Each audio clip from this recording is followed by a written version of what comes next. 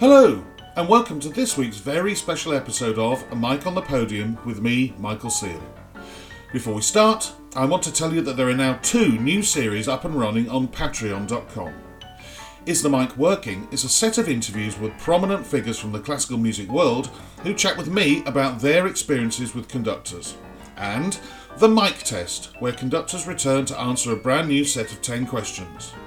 The first episode of that series is with a real favourite of this podcast, Andrew Litton.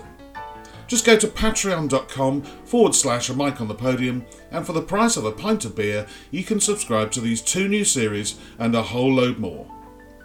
In today's special episode, I conduct a conversation with a Finnish conductor who has been a music director in both Finland and Sweden, as well as being the current chief conductor of the BBC Symphony Orchestra. More importantly, for me personally, he was my boss at the CBSO for 10 years, as well as being a real supporter of mine at the start of my conducting career. It is a very great pleasure to welcome Sakari Oramo.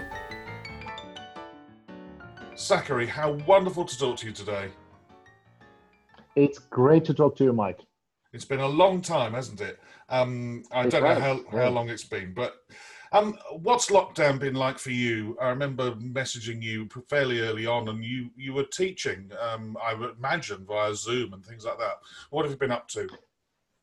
Yeah, via Zoom, absolutely. So I started as a professor of conducting and orchestral studies at the Sibelius Academy sort of 2 months before lockdown started. And of course, little idea had we then that what would come.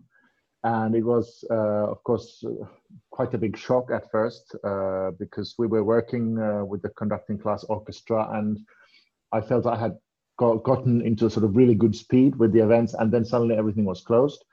Okay, we decided that we would just carry on with the studies, but via Zoom. So I guess the studies went much more from the practical side to the sort of analytical side, discussing music, but also discussing conducting technique. And I have to say, we also had wonderful sessions with maestros like Herbert Blumstedt and Vladimir Jurovsky, Simon Young, to name but a few, during the spring. So it was, in many ways, a new experience for the students. That's great. I mean, I've done some private lessons online with some of my private students, and it can be done, can't it? Especially if you're doing the analyticals, learning of scores, and even if you can do it via sort of studying videos as well. But yeah, it's not the same, obviously, as being in a room. But yeah, I'm going to come back to your teaching later on because there are so many things I want to ask you about that. Yeah, just to come in with that, the only time when the Zoom really failed was when we tried to, I decided, okay, let's try to conduct something together. And we were going through the third movement of Sibelius 3 of all pieces. And then we noticed how much the delay was and how sort of in different times, because we had also people in different time zones and stuff. So it was impossible to do, but otherwise it worked quite well. I wonder whether we could go right back to the very beginning. How did music first come into your life? Were you born into a musical family, or were you like me? Did it come out of nowhere? It was actually pretty predestined for me. From my mother's side, especially, I come from a very musical family. So my mother is a concert pianist. She was the professor of piano at the Sibelius Academy at the same school where I teach now. And I heard her practicing virtually every day at home. I played with my little toy cars under the grand piano when she was practicing. So I know pretty much most of the piano repertoire by heart, even if I haven't seen any music. And my father also, he's a musicologist. He's done lots of extensive studying of, for instance, Bartók's tonal structures, and he's written a large-scale history of Finnish music also, and so yeah, music was pretty much always present. Also, many of my cousins are musicians, and my uncles are all musicians. So yeah, it came like as a sort of birthright, actually. And what age were you when you first picked up the violin? Because like me, you're a violinist. Well, yes, I am. I first started violin lessons I was about 5, but somehow it didn't go very well. I didn't get along with my teacher, and so I smashed my violin into the wall, basically. And then my parents realized this was maybe not a good idea, so we waited for a couple of years, and then I started with another teacher when I was 7 or 8, I guess. This was a really high quality violinist, Ari Angervo, who came and rehearsed with my mother because she was accompanying him in his recitals. And so he just like, as sort of, after the rehearsals, he's starting to teach me, like clandestinely at first, and then a little more openly, and that's where it all started. And I stayed with him for more than 10 years. Yeah.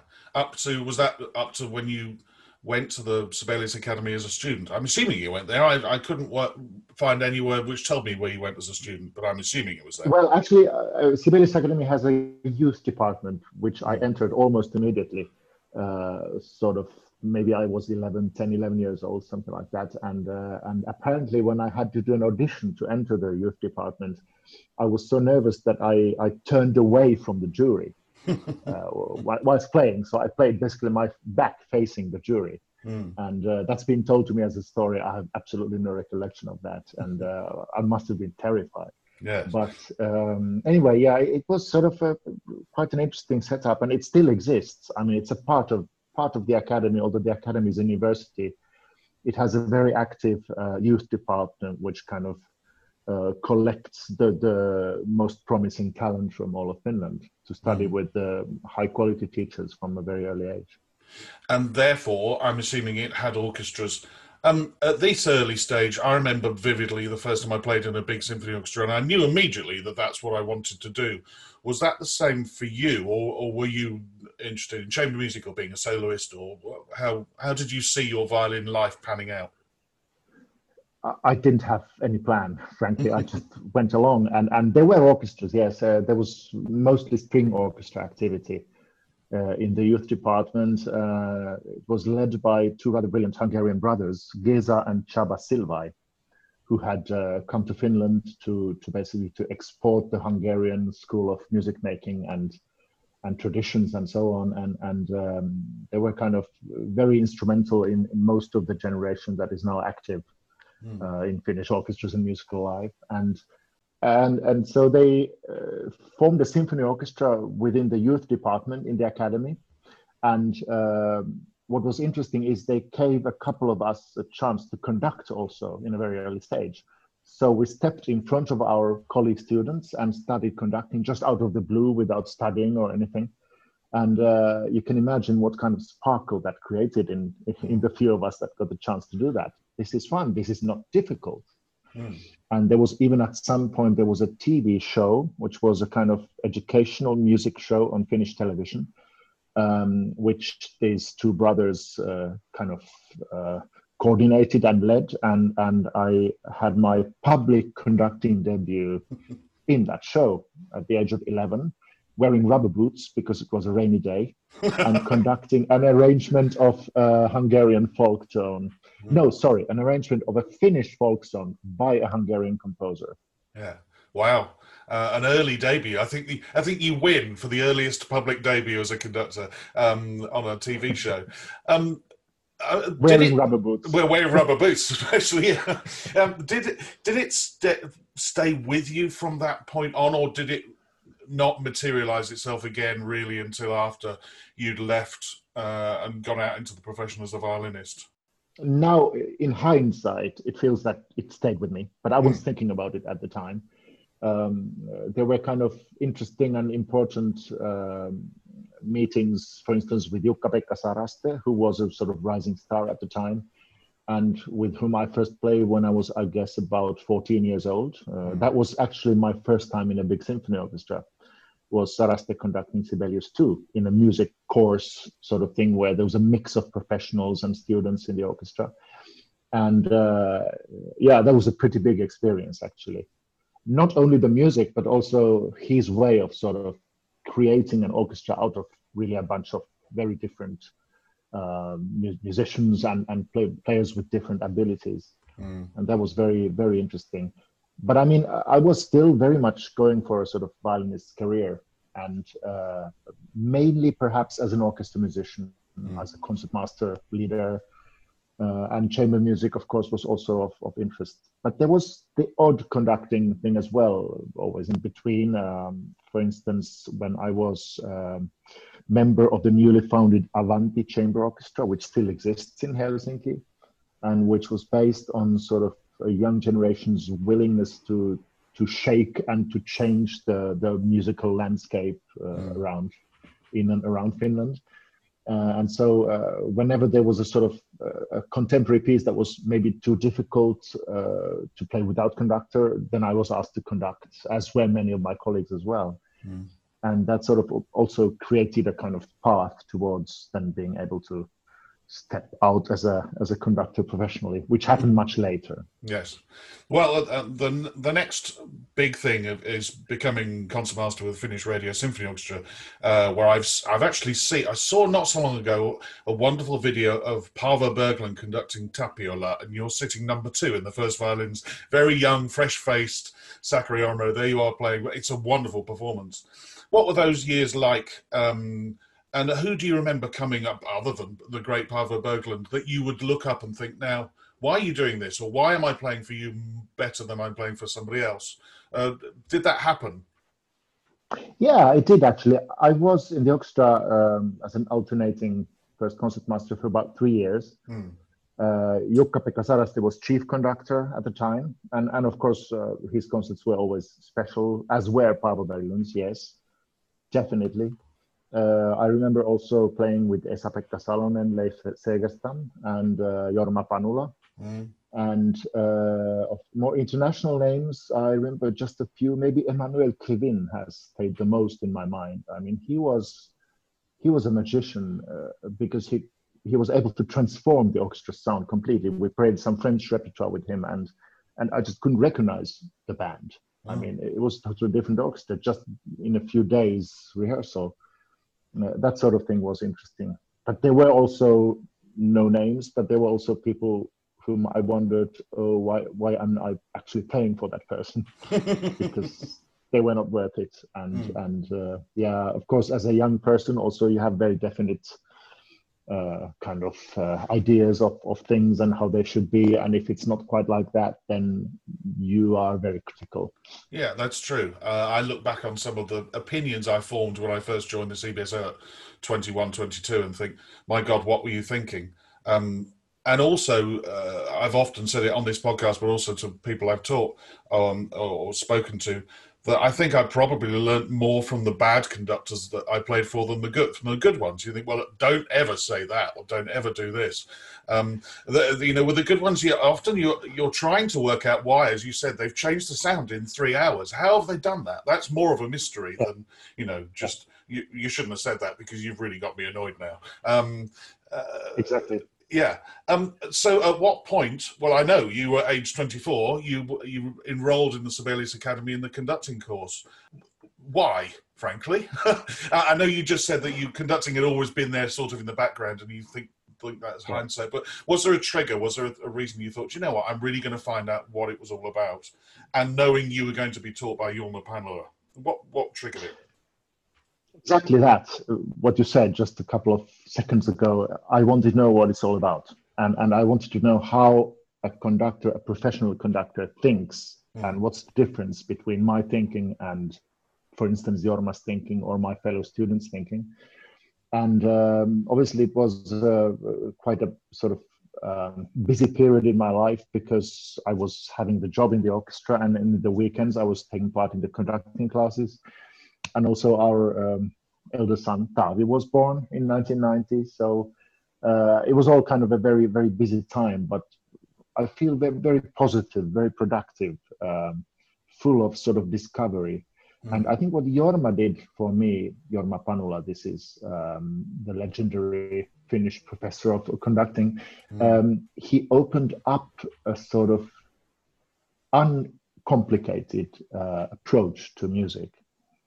His idea was basically, it's all in the score, just do what it is and find out what's behind the score and just do it, and no extra sort of philosophies or stylistic musings are needed, you just go for it. And he gave the kind of practical means to conduct an orchestra, upbeats and clarity and the way to speak to musicians and all that.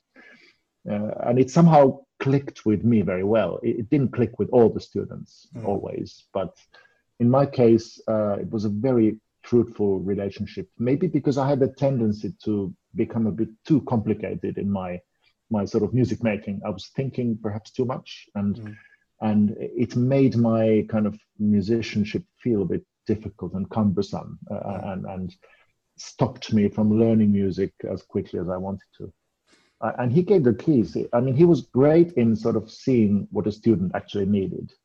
And he didn't offer anything beyond that or anything extra. You had to be sort of the musicians you want to be already yourself. Yes. But he just gave you the keys how to do this job and how to sort of manage and get out alive.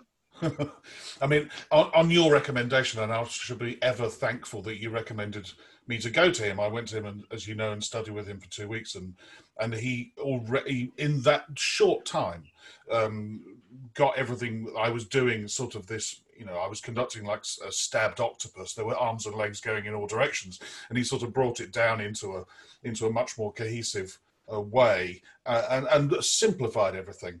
But you were with him every weekend or for over 4 years and saw, I mean, I've asked others this who were a bit like me. I either went on a short course or did a little bit longer, but some people find it very difficult to put a finger on his style of teaching. They basically, he never really says anything and he's just sort of the odd word here and there. I remember you telling me a wonderful story about how he stopped somebody bending their knees in a class. I mean, whether you could tell us that story, but also whether there were other things he did over those years that you remember that were particularly Yorma-esque.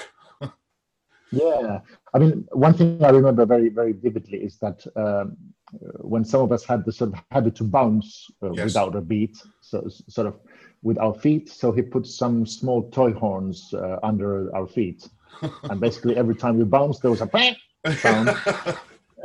It's brilliant, isn't it? It is. And also, my head wasn't independent at the time, so I did this. When I conducted, I sort of moved my head along with the beat, or slightly maybe out of time even, and then he just said, "Oh, you're a terrible goose." And I never did it again, and of course, Jorma's style of teaching, he's not a man of many words, not a man of many languages.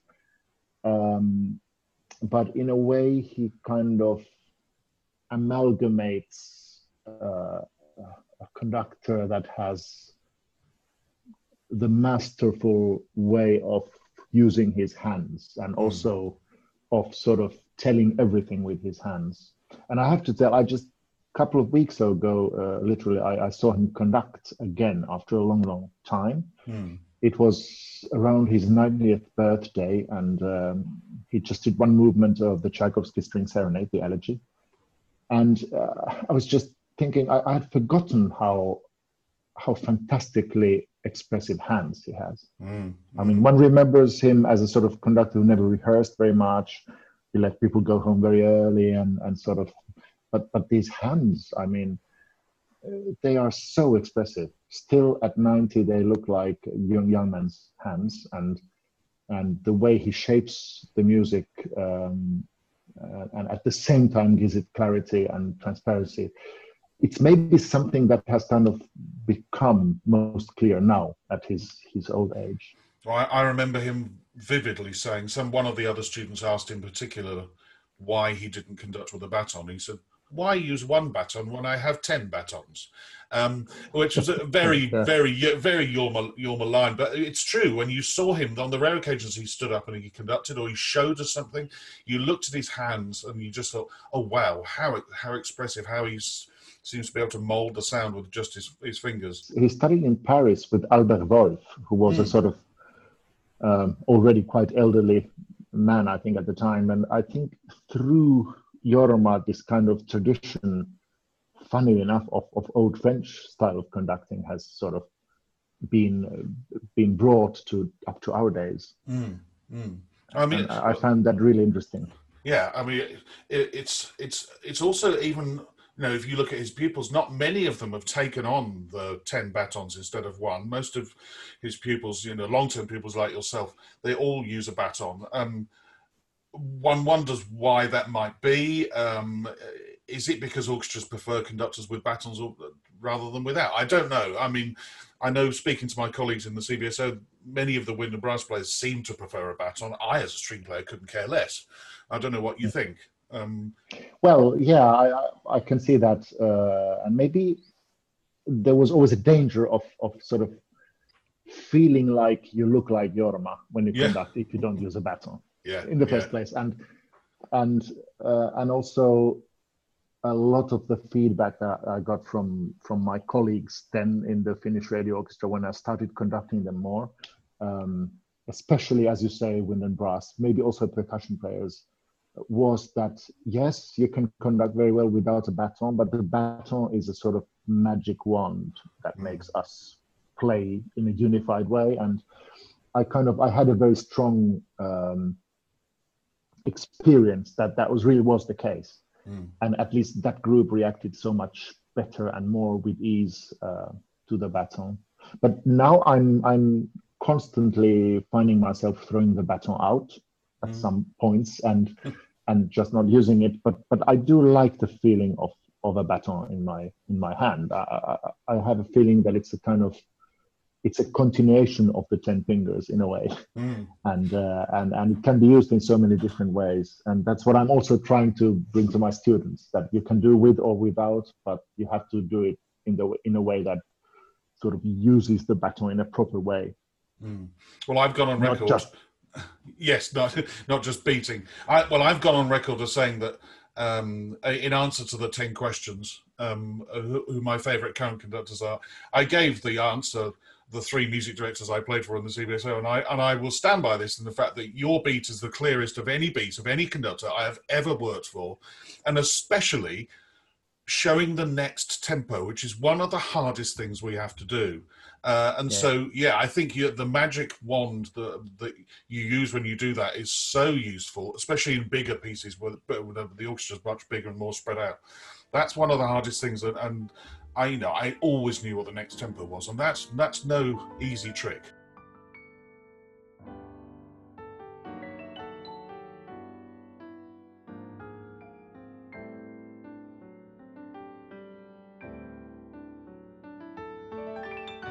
And as you said, it's a busy time. You're in your job.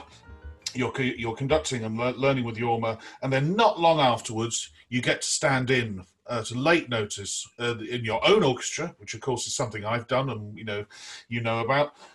With the Finnish Radio Symphony Orchestra, you stood in. How much notice was it? And what was the program? Like 2 days. Oh wow! Right. 2 days notice. I was going to play in the program, and it was Brahms' First Symphony, which I had conducted a couple of months before in my sort of exam from the Sibelius Academy with the student orchestra, and gotten terrible reviews, by the way, in the press, especially from one critic who was quite notorious. It was Schumann Cello Concerto with Turlev Tedeen, and I think it was the orchestral arrangement of the 3 Hungarian dances, Brahms, to start the program. So I was kind of not totally unprepared to do that program. And so what happened is I came Monday morning to the rehearsal with my violin, and I saw the manager sort of running up to me and saying, "Oh, the conductor's gotten ill and you have to conduct now. And could you conduct now?" And sort of I took up the rehearsal initially. That was what was agreed. And then after the rehearsal, I was told they would like me to conduct the concert. And of course, I felt sort of the pressure. But on the other hand, I knew everyone so well, and they were very supportive. And after that, I never kind of looked back anymore. I mean, it was a big experience, really. And they gave you a title. They gave you co-principal conductor. Was that immediately afterwards or not long afterwards? Not long afterwards, yes. So Jukka-Pekka Saraste was still chief conductor for quite a number of years after that. But he felt he needed kind of someone to sort of rely on bringing the orchestra on when he wasn't there, because he was at the same time in Toronto and he did a lot of traveling. And I was very happy to take that position because I knew exactly what I wanted to do with the orchestra. And did you then stop your job as a player, or did you ever run it concurrently, like I did for 9 years? But at what point did you think, right, I've got to stop playing and just be a conductor now? There was a tipping point when I realized that it's not fair for me to keep the job as a concertmaster when I didn't intend to stay in it. And it happened, I guess, certainly not as long a time as you. I remember you were still in the orchestra there and conducting here and there and everywhere at the time, and I found that really, really exciting. But for me, it was getting a bit too much already quite soon. So I stopped in the job, I guess it was in 92 or something like that. And then went on more or less full-time conducting. So you're guest conducting. 95, you get principal guest conductor for the Ostrobothnian Chamber Orchestra, an orchestra you've had various positions with over the years, right through 2013. They made you artistic director. Then a rather important date. And I was on stage, and I remember looking at my schedule, thinking, right, who's this Japanese guy coming in? And I know quite a few people who said, who's this Japanese guy? Anyway, you walked in, you obviously weren't Japanese, and you started conducting Don Juan with us in 1996, I think it was. I think it was May 1995, right, yeah. Yes. And within, all right, I was playing Don Juan, which is not easy, as you well know. But pretty much by the bottom of the first page, I was already thinking, my God, this guy's good. Where's he come from? That was your first time with the City of Birmingham Symphony Orchestra. And yeah, it sort of blew us away. We were just absolutely amazed. How was that for you, that first occasion? Yeah. Well, it was actually not only my first time with the CBSO, but it was also my first time with a major UK orchestra. Yeah. And actually a major orchestra outside Scandinavia. I had conducted the Danish Radio Symphony, Swedish Radio, Stockholm Phil, Oslo Phil for a couple of times, but this was really the main first like important gig outside Scandinavia or Nordic countries. And I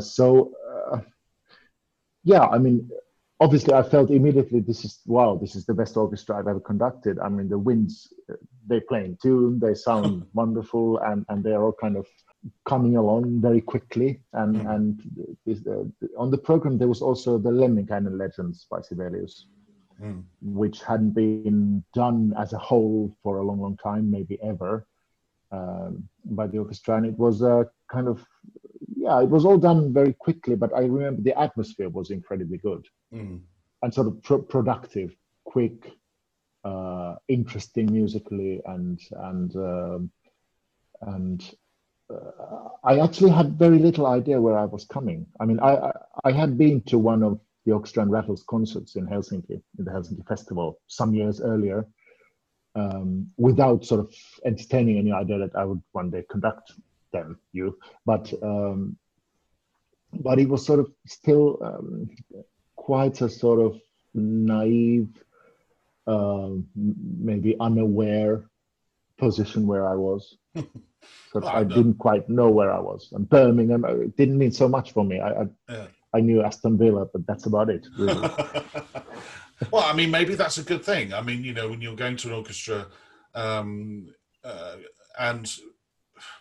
I don't even know whether you knew that the job was up, the job was open at the time. I don't know. Maybe you can tell me. But at the time, I had no idea. No. So, when you go in there and you're fresh-faced and you're naive and you think, where's Birmingham? What is this?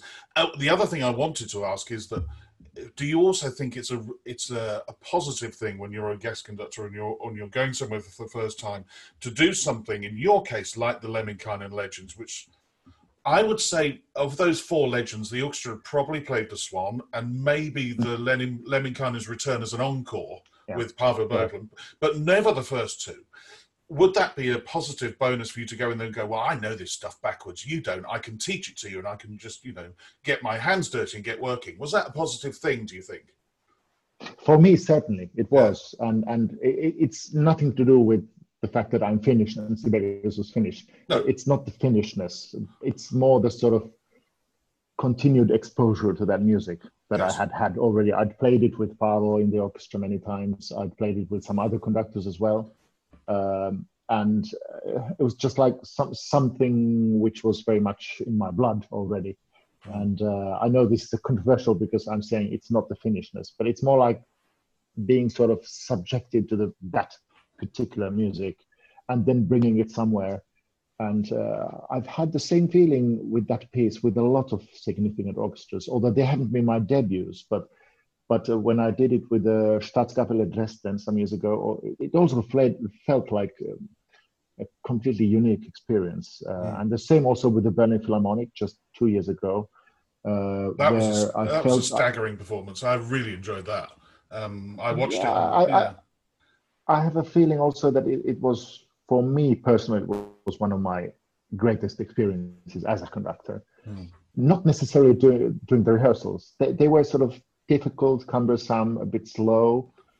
The rehearsal process felt like that, but in the concerts, I felt it came really well together and in a sort of exciting way.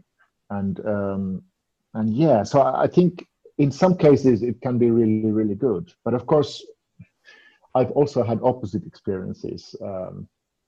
For instance, when conducting some Hindemith pieces with the German orchestras that had not played them. And that music is different in a way. It's maybe not so familiar for me. And I mean, of course, I had sort of studied the scores very well, but it didn't feel like it was gelling in the way that the Sibelius was. And it's maybe also a lot to do with the character of the music. I mean, Hindemith doesn't allow so much input. Yes. Interpretation-wise, it has to be done very correctly and with a lot of power and robust feeling. But it's not the same as Sibelius, where you have the legend on top of everything, which kind of covers the music in its glory if it's successful. Well, of course, after that first date with us and the Lemminkainen Legends, in 1998, you become, I think you start as principal conductor, but not long afterwards you became music director. And 10 wonderful years. I was, just before I pressed the email to send you for the Zoom meeting, I thought, I wonder, and I think mathematically probably I played more concerts for you than anybody else. And I remember a lot of them doing things like the Floof Festival, which was a contemporary music festival with a wonderful name, discovering John Fold, Elgar, of course, all sorts of things. What were your highlights? Lots of things, yes. Yeah. What were your highlights? What were your biggest memories of that time with us? And tell me what you remember and what you liked and what you loved. It was a sort of very great learning curve to me, and not to say that I didn't feel I was ready for the job. I felt I was ready, and I knew what I wanted to do with the orchestra. It took a while to sort of persuade everyone, the players, to sort of go along with it. But I think very early on, I remember in the first season already, we did a Bartok Divertimento with the strings, which kind of, for me, it opened up the possibilities of that string section in a sort of new way. And there was a lot of sort of development in the way I wanted it to be, and that was great. But then from the later years, so I, of course, remember Flute Festival very well, because it was, in a way, it was my brainchild, and it was 5 days, I think, of just wall-to-wall contemporary music. Nothing written before 1980, I think, was on the program, and it was both symphony orchestra concerts, but also concerts with the contemporary music group. And the whole got its name from Esa-Pekka Salonen's piece Flute for soprano and ensemble, which was also performed. Yeah, I mean, there was practically no audience. I mean, there were sort of maybe 50, 60 people in Symphony Hall, but it all felt still very, very worthwhile and amazingly, I don't know, productive in many ways. And then, of course, I remember very vividly getting acquainted with Elgar, and particularly Elgar's oratorios. Dream of Gerontius first, which I actually stepped in for Simon Rattle in my first season. So I, as a music director, or chief conductor at that time, stepped in for the ex-music director in Gerontius, and I had to learn it quite quickly. But it was it's been a piece that sort of followed me all along. And here, of course, I must mention the chorus as well, the Birmingham Symphony chorus, along with the orchestra, with whom I had a fantastic journey of sort of wonderful things together. And I remember always being filled with joy and filled with a sense of breathing and air when I conducted the chorus. It's just a different apparatus somehow.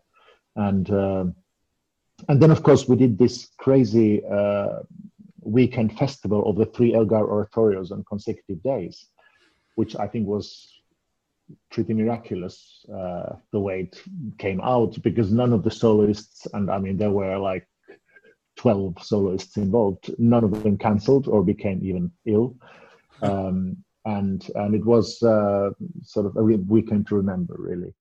And there were many other things. I mean, I've gone back to the Sibelius Symphony recordings that we did, and I still find them really fresh and good and interesting. And I mean, they were done actually ad hoc, because I remember the first symphony recording with the second and fourth symphony came along when a recording with Carita Mattila, the soprano, was cancelled. And we had the dates, we had the hall, we had the orchestra, we had the production team. We just didn't have the soloists. So let's record Sibelius symphonies. And it all kind of came along without a plan, actually. And that's the best way. Well, when I recommend Sibelius symphonies to anybody, I always recommend that set. I'm not one of these CBSO biased people who says, "Oh yeah, you must listen to the CBSO recording." I listen to all sorts, but that set, as you said, there's a freshness about it. The last Sibelius symphony I conducted was number 3, and I loved that recording. Listening to that again recently.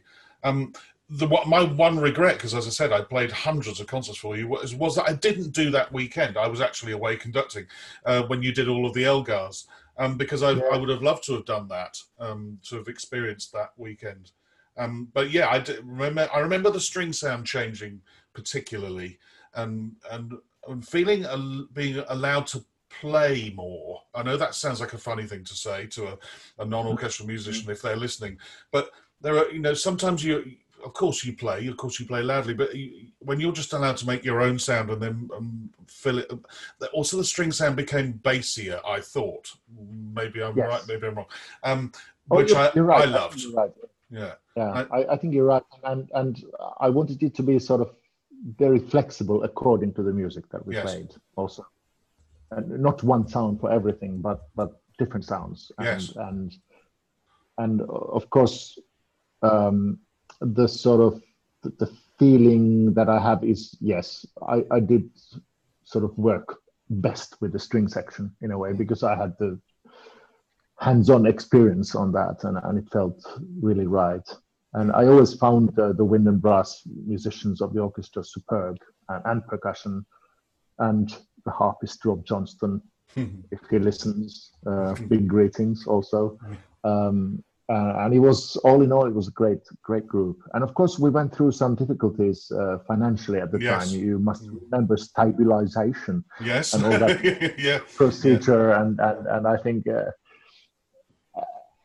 I mean, I had so little experience of any of that actually at the time, sort of working in an organization which was subject to sort of negotiating with donors and the Arts Council and all that. It was all so new to me, and in a way I would have maybe appreciated a sort of dummies guidebook to the British music financing system, or whatever it could be called. One of those yellow books. I know exactly the books you mean. The problem is that there'd always have to be an extra chapter written at the end for, well, actually the rules have now changed to this, and now those rules are gone, and now the rules have changed to this. It's just called a disclaimer. Yeah, exactly. yeah. Read the book by all means, but at the end, none of it or all of it may be true. Exactly. And it was sort of just somehow very important to hold up the morale of the players during that time. and we did that through music. I Yes. remember one of the sort of older violinists, Paul Smith, speaking up in a meeting and saying, "We've never been strong on cash, but we've always been strong on music." That meant a lot to me, Yes. and I still carry this idea with me. Yeah. Hello, Paul, if you listen to this. Well, he lives about a 2-minute walk around the corner from me, so, and I often bump Okay. into him when he's walking round to the local shop. So I will pass on your regards. You must say hello, I yes. must do, yeah. But he's right. Going back to your point in the fact that there are different types of conductors, and going back to this thing to do with, is it politics, is it funding, call it what you will. Some conductors feel they must get very hands-on and they want to go and bang on the door of the Arts Council and be a politician, and other conductors do it in a different way, and as if to, let other people do that job. My job is to make the orchestra sound as good, and if not better than the possible. And so if you're not going to listen to my sentences talking about politics, at least listen to what we're doing musically, and I think that's equally as important, or equally important approach. I think you were coming in from that angle. I know Andres came at it from that angle after you. Everything was about the pushing the ceiling up so that the orchestra just kept playing better and better and better. Not everybody can be a great at politics and all of the banging on the politicians' doors. Maybe if you work in the States, you have to be shake the hands of donors more often. But over here, it's different from country to country. Yeah, and I guess, we have to realize as conductors that we're not living sort of in a separate bubble. We have to be part of the society that we work in and that we work for in many cases. And of course, learning about how it works in different countries is one of the most interesting aspects of the profession. And I really enjoy it. I find it very, very interesting. But just at that point with the CBSO then being in sorts of difficulties financially, it was just somehow so new, so inconceivable. How can an orchestra of this quality be in such difficulties? We were even talking about selling the grand pianos and all that, and that was like, yeah. But the organization came out of it brilliantly, and I felt a sort of lift then also artistically after that process.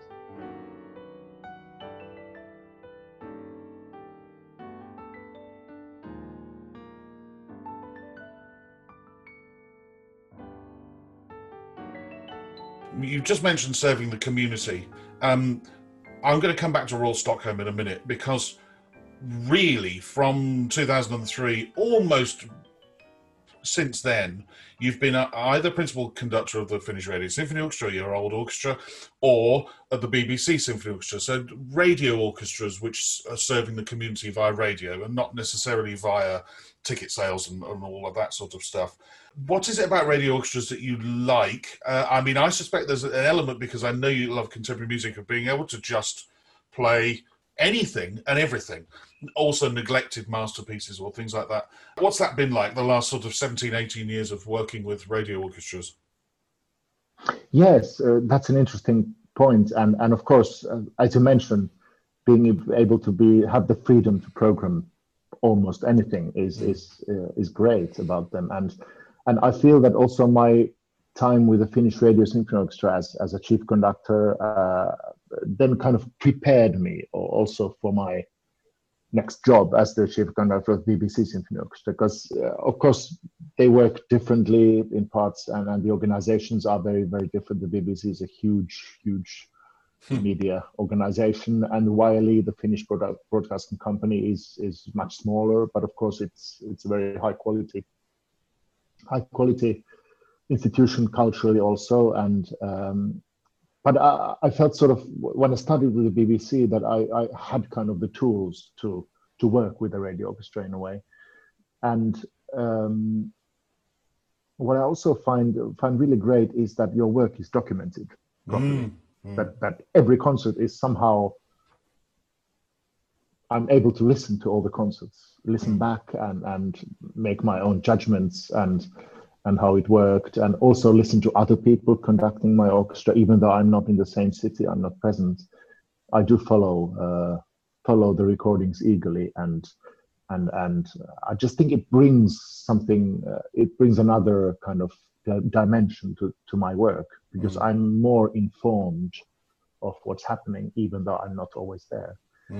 It's almost like you've got the ability as a manager of a football team, is that you when you're not there, you get to watch replays of the team playing. You can hear what your orchestra's playing like in the weeks when you're not there, which I'd never really thought about. I think that's a very important thing, isn't it? And you can probably, because you know your own orchestra so well, you can probably hear when they're playing for somebody really well, or when they're maybe struggling for somebody. And absolutely, I think that's very interesting. Before we leave radio orchestras, last night the proms. I've always wanted to ask you, because I've not spoken to you. How was that for you? And especially giving the famous speech. Was it something that you fretted about or worried about, or was it knowing you, do you just take it in your stride? I've done 3 last nights to date, and I feel the speech has gone better each time. Of course, it's the thing as a conductors that we're not trained to do. Actually. Yes, exactly. We don't seek to be trained to give a speech, and to give a speech in front of course, that audience of about 6,000 in the Albert Hall, but also the millions that watch it in various parts of the world, it is frightening. It is frightening, and also because I'm not speaking in my native language. No matter how well prepared I'm always going to feel that I have to formulate extra clearly just to be sort of understood. It's pretty interesting that many people think, the conductor just comes there and speaks, but it's actually very well prepared. So there's a sort of compulsory part of the speech that you have to do and you're expected to do. And it's fine because it's part of the tradition. And then there's a sort of maybe 1 minute and a half of sort of personal time where you can give your own insight on something, an issue that you want to talk about. I've taken up music education and so on. And it's actually a very narrow window of sort of personal input, if you like.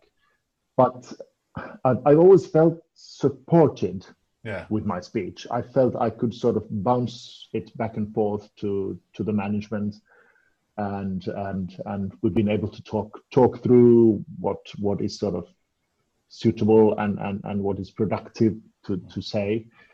And I've also had some help with the pronunciation and language and that sort of thing. And it's I'm looking forward to the next one, although I don't know when it will be in these circumstances. So I think there will be a fourth, certainly, at some point. Interesting you said that you get help with pronunciation. Don't you speak something like 5 or 6 or 7 languages? I remember you giving an education concert to an audience in France somewhere on Beethoven's Eroica Symphony in fluent French.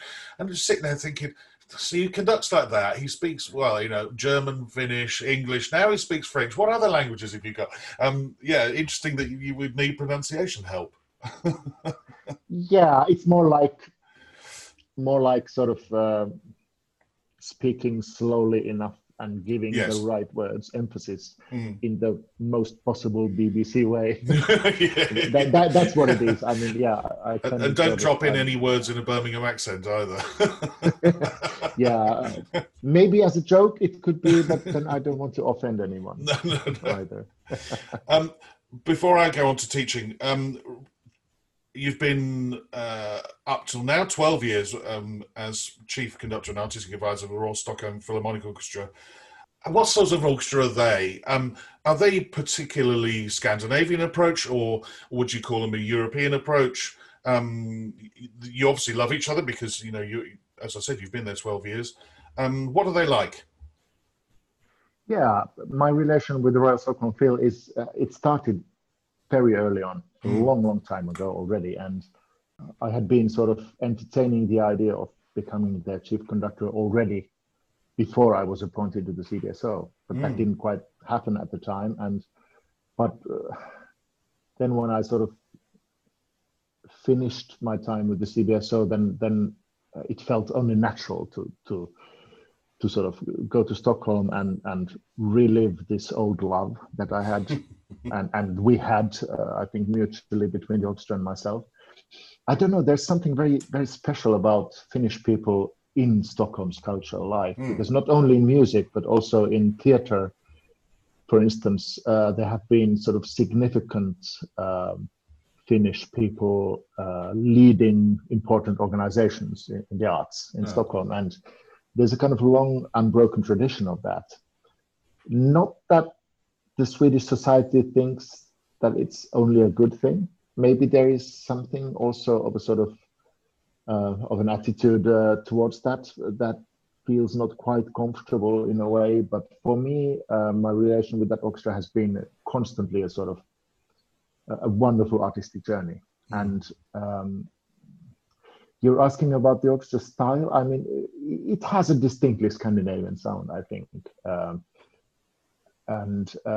But it also relates very strongly to the sort of European style of playing, and obviously all orchestras are quite international nowadays. I mean, there are many people who have come from abroad, including 3 Finns also in the orchestra, and in a way it's an international group, but still predominantly Swedish from the background of the musicians. Yeah, it's been a sort of growth together this time with them.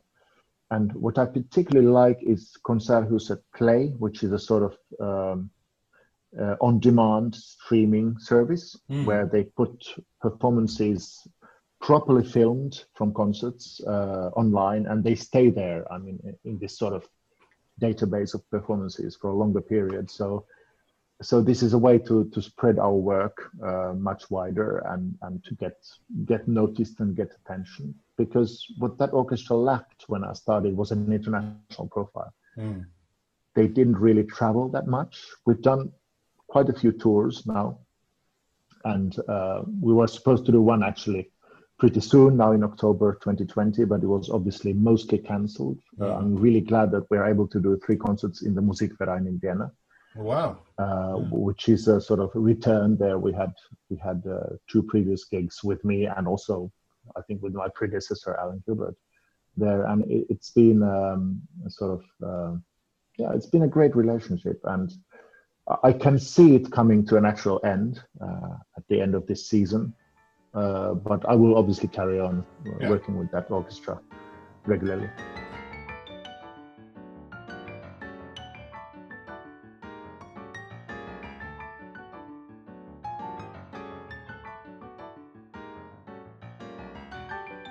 As you know, I had a conducting lesson with you many, many, many years ago, and we went through some scores. And then you so kindly, you came and watched me rehearse an amateur orchestra, and I was conducting Walton 1, and you came and sat next to the horns and probably frightened them to death. And then I took you out for a drink. Took you out for a drink and asked you what you thought, and you gave me such wonderful advice. As you said right at the beginning, that you've just started at the Sibelius Academy. So I was going to sort of lump in 2 or 3 questions at once here, in the fact that I'm sure over the years you've probably developed your own style of teaching. Do you teach them score marking? Because that's a question I ask every conductor, is how do you learn a score? Do you mark a score? Do you write things in your score? I mean, I happen to know some of the things you're writing because I've used your scores at times. And a third one, which I've never asked anybody, is your son, Tavi, is now also a conductor. And very good, because I've watched him conduct online. Have you taught him, or has he sought your advice, or has he gone elsewhere? So it's a very big global teaching question. You know, how do you teach? Do you mark up your scores? And has Tavi been taught by his dad? So first of all, marking scores and style of teaching in general, I'm still at early stages with my teaching and with forming a sort of relationship with my class.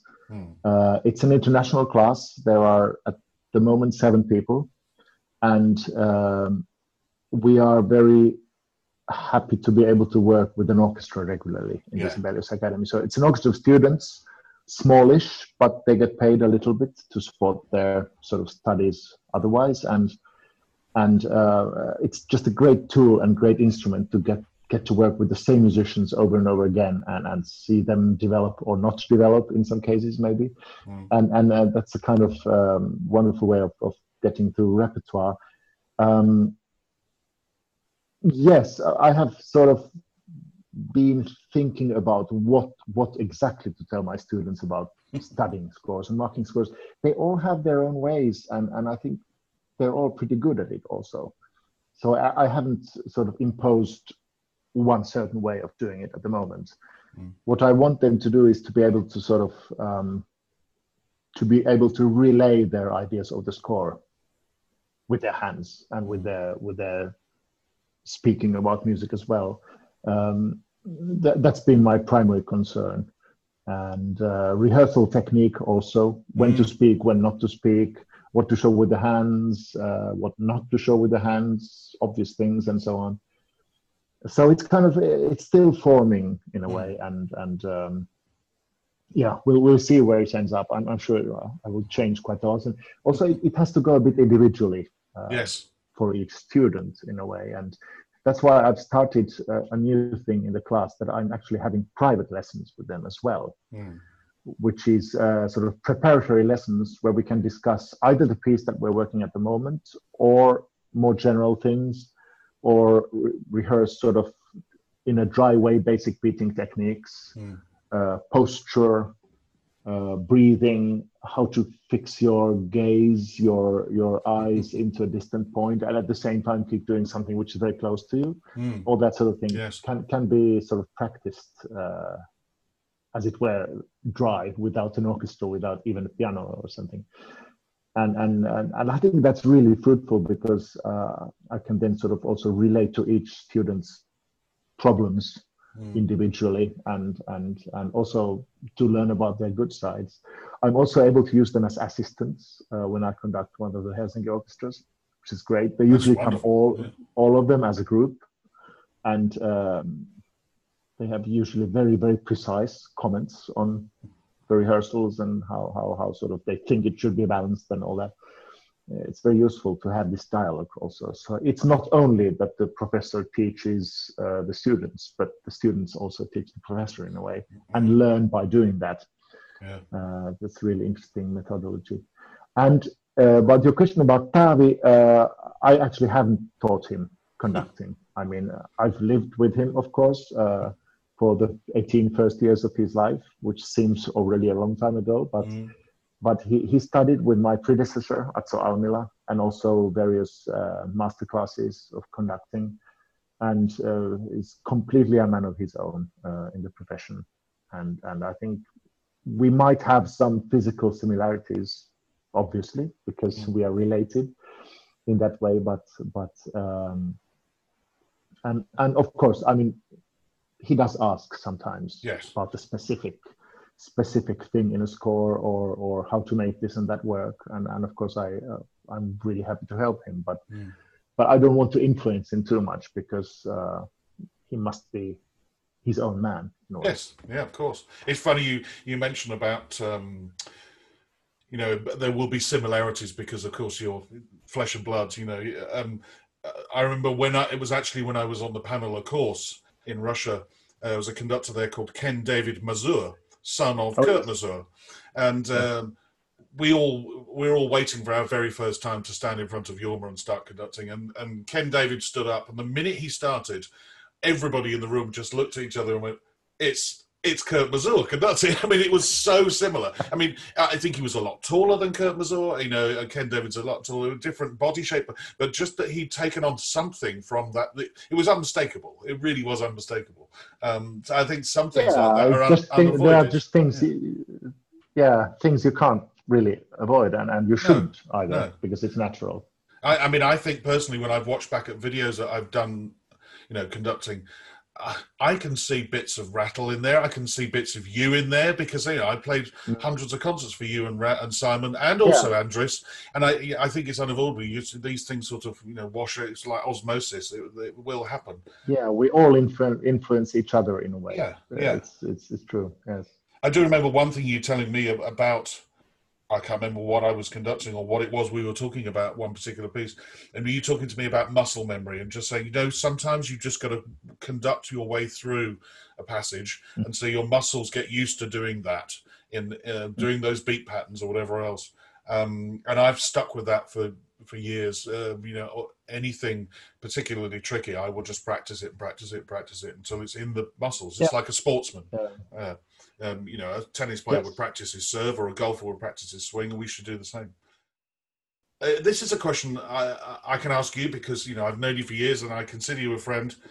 Is there anything the current Sakari Oramo would go back to the younger Sakari Oramo when he first started conducting and say, look, with my experience, you should maybe do this and not do that? Is there anything do you look back and think, do you know what, I'm the product now of all of these years of conducting, and I'm so glad that I made those mistakes, or I made those errors, or I did that wrong, or I did that right? What would you say to the young Sakari now if you could meet him? That's a really interesting question, and a good one. I think I would, yes. I would maybe try to get him to focus on the right things, if you know what I mean. I have a feeling in my sort of memory and body that I wasted a lot of energy on things that were not essential to the performance. And that's, of course, something you learn by doing the profession, by just conducting years and years, hundreds of concerts, and the most varied possible repertoire. And it's kind of, it's maybe that also because in a way now that I'm soon 55, I feel in my body I'm not the Sakari that was 30 years ago. I feel I'm sort of physically different, not necessarily worse, but I'm sort of less tense and also more able to adapt to physical difficulties of the profession. So I can stand through rehearsals with much more ease than I used to, because I think I used to spend a lot of energy on some things that were not maybe so necessary. So the thing about conducting is be there with the musicians, invite them to make music with you, and listen carefully what they do. And that's about all you need. You don't need to play the orchestra so much. It plays itself when you do the right thing. Brilliant. That's what I would say to my younger self. What a brilliant answer. What a wonderful quote. That's super.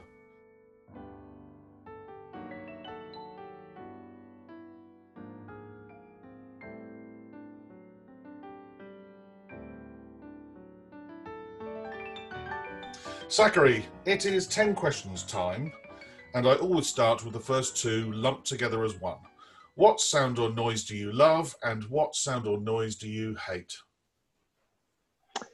I love many sounds of nature. I love the sound of waves washing onto a beach. I love the sounds of birds in the spring when they wake up and just create this fantastic symphony of sound and noises. I love the sound of wind in trees, leafy trees. A lot of the natural noises. I hate the sound of a dentist's drill more than anything else in the world.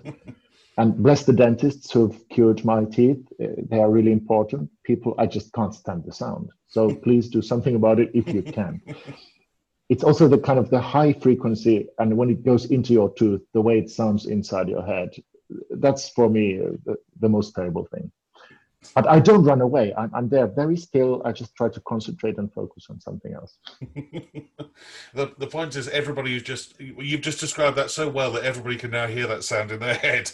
It's Good, that high-pitched vibrating in their head. Yes. The next one. If you had 24 hours free, what would you spend it doing? Usually I like wandering around without any aim. So if I'm in a city that I don't know, or even in a city I've known before, I just like to walk around for hours and hours without any sort of particular aim. That's what I do. I do much the same, actually. I would go and have a walk, and stare at the world, architecture, whatever, people walking past. Exactly. Yes, parks, people, architecture. I love going to food shops or market halls. I think they are fantastic places, and they're so different in different countries also. Who would be a favourite conductor of yesteryear? Yevgeny Bradinsky for me, Mm. for the simple reason that he was able to always bring out the essence of the music he was conducting, no matter what style, what kind of, and there was something so simple yet so to the point in his music making always. So I actually adore him above any other conductors, and of course there are many others to adore. Carlos Kleiber is the obvious one because he was such a musician. But yeah, Mravinsky would be my choice number one. Just as a hint to any listeners, watch his rehearsals. There are some around on YouTube, and although they are mostly in Russian and not translated, you can just feel the tension. You can feel the sort of way of making music. Absolutely. I've seen those because you've posted them on Facebook or somewhere. I do remember you also posting up, whether it's a rehearsal or a concert, the third movement of Shostakovich 8 with barely just his wrist and fingers moving, and it's electric conducting. Yeah, brilliant choice. But of course, it's unfair towards all of us conductors because he actually conducted the same orchestra for more than 50 years. Yes, that's right. Yeah. So, I mean, the results we see are the results of work of 30, 35, 40 years. And I suppose he had pretty dictatorial powers to the players at the time, and I've heard stories. But to me, he comes across, and of course, this is purely coincidental, and probably we're just seeing the best part of him, but he comes across as a very humble and as a conductor, a humble man and a conductor I would really have loved to play for. And who would be a favourite current conductor? Current? Yes. My favorite current conductor? Yes. Herbert Blomstedt. He's absolutely amazing. And he's still going strong despite of his very high age. You don't even realize his age. No. And you shouldn't. And he's always become, sort of during the decades I've heard and seen him, he's become just better and better all the time. What is the hardest work you have ever conducted? I give two works. First one is Messiaen's oratorio Transfiguration de Notre Seigneur, which I did the Finnish premiere of in Helsinki years ago. I just found it so hard. I'm a big lover of Messiaen's music, and I find all of his music so natural, but that was just an ounce too much in a way. And I think it is a masterpiece, and it is a great work. It has so many difficulties, not only just the sort of beating patterns are difficult, but also the sort of getting the right elements in of elegance, lightness, depth, and emotion without too much emotion.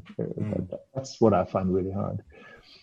The other piece that I found incredibly difficult to conduct, and I've recorded it with the Royal Stockholm Phil and also conducted it with the BBC Symphony, is the Carl Nielsen's Sixth Symphony, which is a kind of big middle finger to the whole music business from Nielsen. I mean, it's frivolous, it's humoristic, but it's also in a way incredibly sad and in a way bitter music. And I love the piece to bits. I think it's a wonderful piece of music, masterful, but it is very, very hard to bring off. It's the only one I've never conducted. I've done all the other five, and I, like you, love it. And as you say, it is the biggest middle finger. Also, frankly, to his colleagues in the string set, the violin parts are horrendously difficult to play. That was one of the very few pieces I ever practiced before a Monday morning rehearsal. Most of the time, you could turn up and read anything, but not Nielsen Six. So yes, that's a super answer. Yeah, it is incredibly hard, and yet when it goes right, it sounds very easy, very natural. When travelling abroad to conduct, what item could you not leave home without? I always carry with me my own pillow, because I'm very specific on what kind of pillow I can sleep with. And I found the ideal solution. I will never, ever leave it back home when I travel. I'm going to mention something else that I do know about you. I could have changed that question to something else, which is what item do you struggle to leave when you leave Kokkola, which would be your car, your Citroen DS, which Indeed. how many weeks a year do you get to drive that? For the listener, Sakari has my dream vintage car, which is a Citroen DS from about the 1970s. 1973, yes. Oh, wow. 1973 it is. And yeah, at the moment, actually, I've got it in southern Finland near Helsinki, where we live. And it's now in a garage, obviously, because winter's coming. Yes.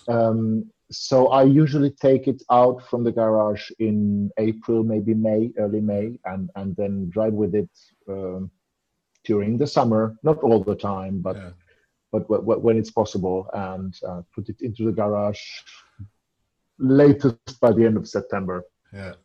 So it avoids the sort of wet conditions of the Finnish winter and all that. But it's still a nice little hobby to have. Although I don't do anything to it myself. I leave that to the professionals. But it's such a beautiful object. Yes. Oh, they were ahead of their time. They still look cool today. But hardly any cars from 1973 look cool today, but that one still does. It's a thing of beauty. And the ride quality is still amazing. Yes. No matter what you compare it with. Yeah. What is the one thing you would change about being a conductor? I would love our work to be more dialogue and less telling people what to do. And of course, I see that this situation now at the moment is very much a result of the way the history of the music business and orchestral business has come about, which is the players come and play and the conductor tells them what to do, basically. And of course, there are variations of this. There are people who do it in a sort of very skillful way, that the players actually feel that they are in control. And but I sometimes feel I'm sort of a little bit alone when I think about, especially when we think about an orchestra's sort of long-term well-being and plans. I would like to have more dialogue, but in a way it's quite difficult because you're always touching upon subjects that are kind of variable inside a community of musicians, and not everyone thinks the same, and it's really hard to find a sort of common ground, common opinion on things, how to go forward from this point. And it's a thing that maybe comes from my background as an orchestra musician. And when I was in the orchestra, I wanted to be very active and to be sort of influencing the way we work, and maybe sometimes too much. Maybe I pissed some people off, I don't know. But I'm sort of always thinking that musicians have so much knowledge and so much sort of inside feeling about things, and that's not used properly by orchestras, because you're just telling them what to do instead of harnessing their own energy. That's so true. You know, that there's this mass of wisdom accumulated across all of the players in the orchestra, and more often than not, you either have the attitude of, well, tell us what to do then, Mr. Conductor or Mrs. Conductor, or as you say, you know, there are characters who want to sort of be involved more, but they're either shouted down or that you know, that being a character is frowned upon. That why is he asking another question? Why is she saying that again? You know, that sort of thing. And I suppose it's the difficult thing of trying to have a small group mentality of, let's say, a dozen musicians where everybody does have input, and then putting that into a group of 80, and that's quite difficult to achieve. But wouldn't it be lovely if you could? Yeah, absolutely.